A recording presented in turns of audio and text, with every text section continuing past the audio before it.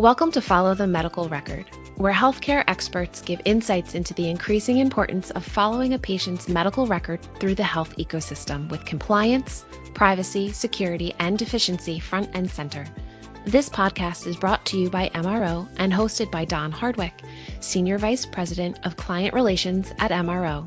Don has been in the health information management industry for over 40 years and has extensive knowledge of how medical records make their way through the healthcare ecosystem. At MRO, Don is responsible for strategic client engagement programs and overall client satisfaction.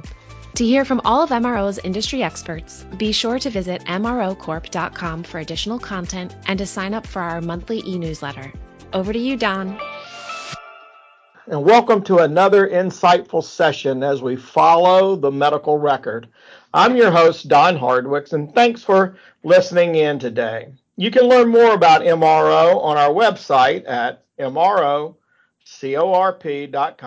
And if you get a chance, please connect with me on LinkedIn. I'd love to hear from you. Also, be sure to follow us on Twitter at MROCORP. We have a familiar guest with us again today, Rita Bowen, who's very well known in the field of HIM. Rita is MRO's Vice President of Privacy Compliance and HIM Policy and has many years of experience in the HIM space. She's an industry-respected author, speaker, and past president of the American Health Information Management Association, also known as AHIMA. So Rita, thanks again for being back on the show. You're most welcome, Don. Rita, there seems to be several legislative issues going on right now. One is dealing with NPRM's proposed changes that affect HIPAA that came out many years ago. A second item for discussion today is dealing with substance use disorder. And a third item that is being talked about legislatively is the additional protections around reproductive health records. So let's start with the first one that perhaps is broadly affecting the medical industry and more about the actual involvement of the medical record itself, which is the primary theme of our show. So tell us a little bit about the NPRM, which is the Notice of Proposed Rulemaking, and how the change or the delay from 2021 is surfacing now that's going to affect HIPAA. Okay, Don, that's a good question.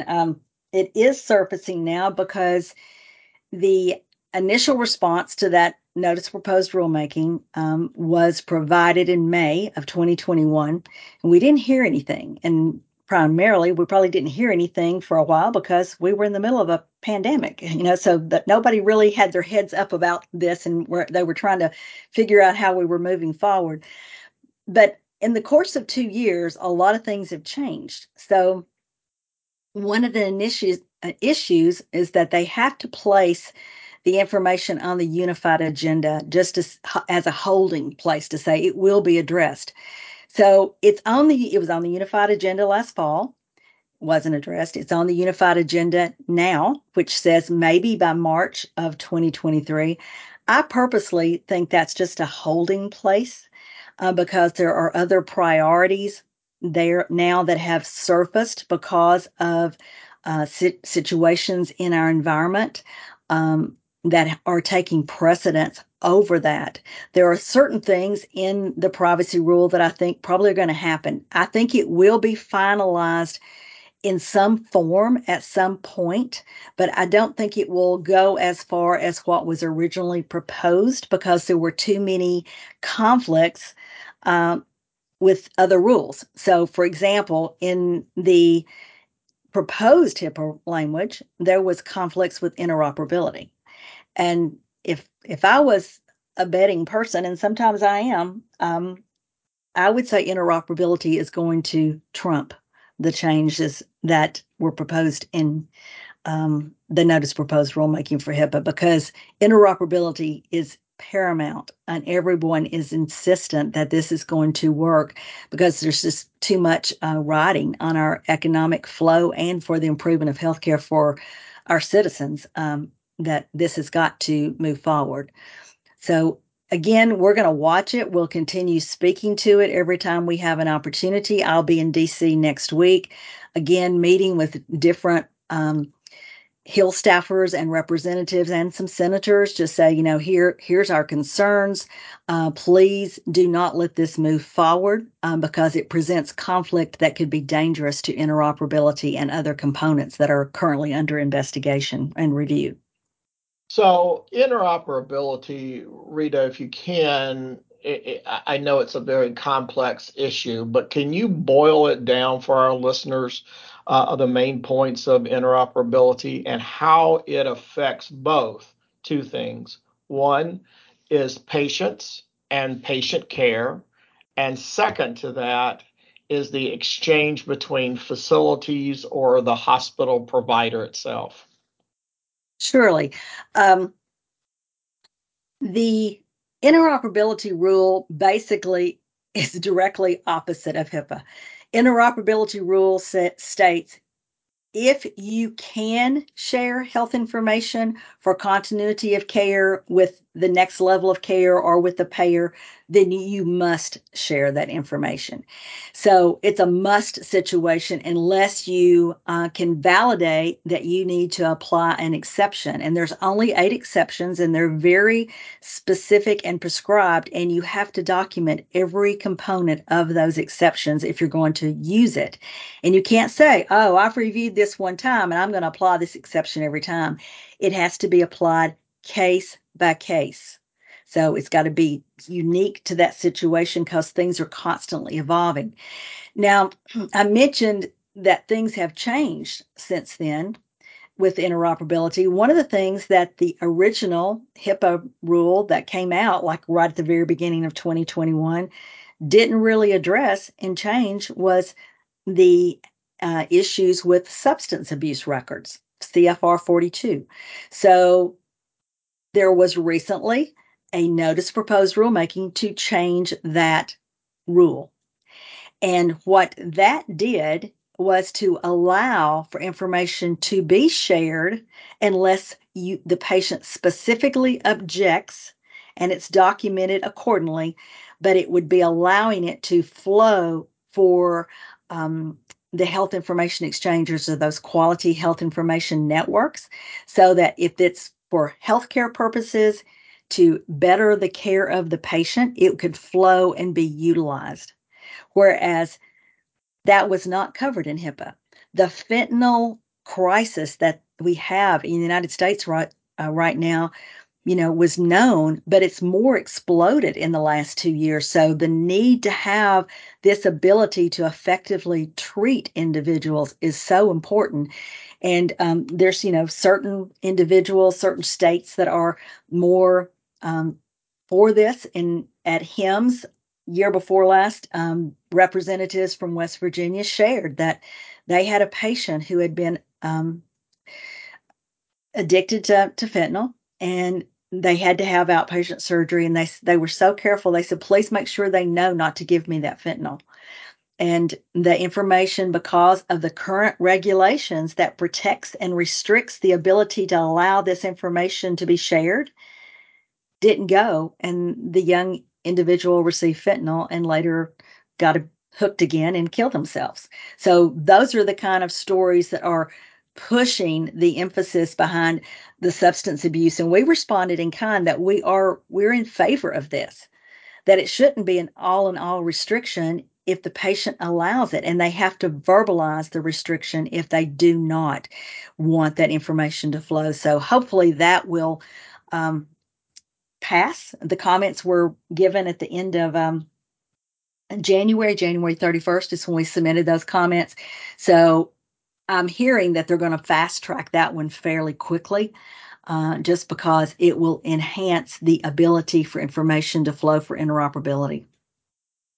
Rita, is that going to change also the regular authorizations that patients fill out for normal disclosure of information?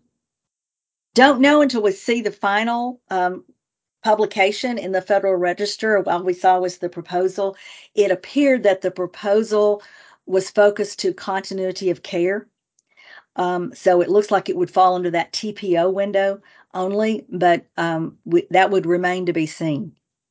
I think the fact that they're saying that the patient would specifically need to call out the exception for that flow indicates that they would still need to specifically call it out to be allowed to be shared with a third or fourth party, specifically employers. I gotcha. That Okay. actually makes sense. Rita, there's the third item on here, and I appreciate you covering those other two items. The third item that's received a lot of attention and is being addressed by many of the states is the additional protections around reproductive health records. What's the current status, and what are some of the states doing to address this? Well, as you know, when the Dobbs decision was reversed, it did cause quite the stir across the country. And that is another area that was not addressed in the original HIPAA. So that's why we're saying these new rules really negate the need for any change, because that didn't even address these concerns. So what we're seeing, there's 4 states, I believe it's, and I'm going straight by memory here, I think it's Connecticut, Delaware, in New Jersey, and one other state that has already passed rulings for the protection of this information. And what it's really saying is if a person from a state where abortion is not allowed under any circumstances or after so many weeks travels to a state that does allow it, the information is to be protected so that someone from their home state could not get that information and weaponize it against the individual.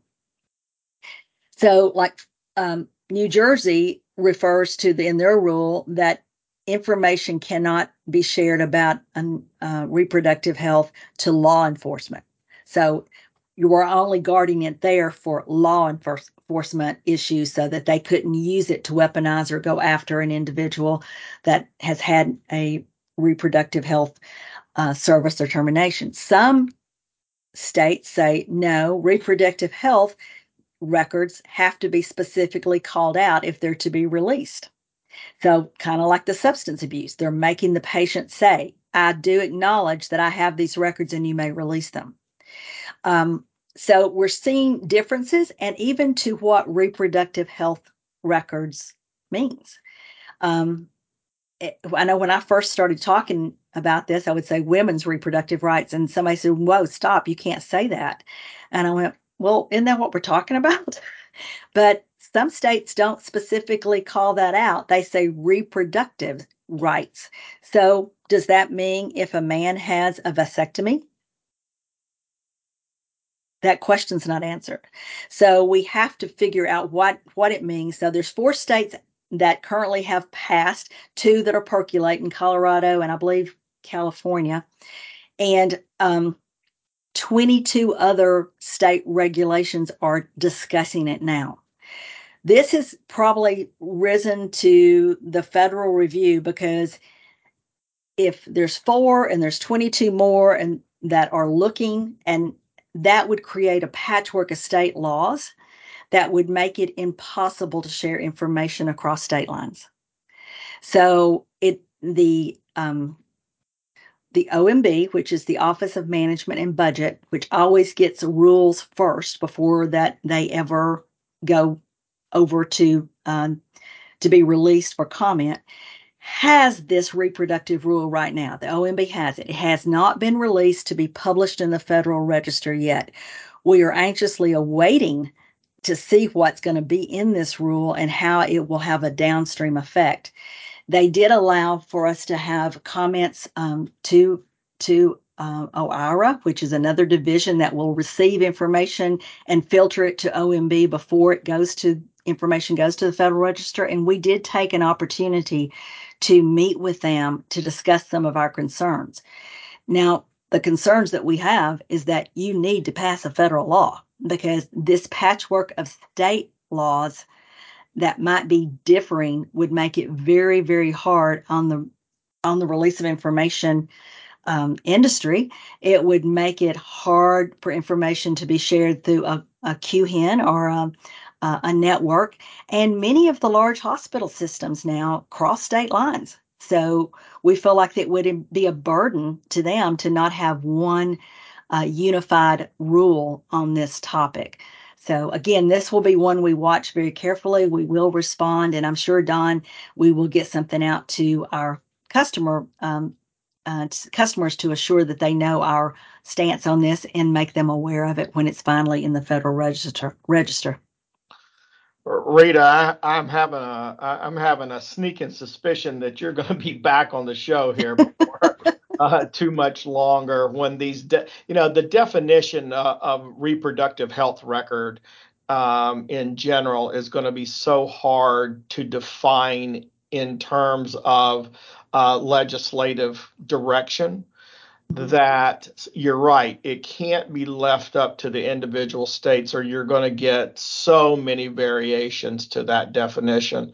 So I think the on the federal level is going to be the requirement, and something that all the states will have to adhere to at that point. Right. So as these things mature, Rita, I appreciate you being on the show, and I know Always happy to do it. I love to talk, as you well know.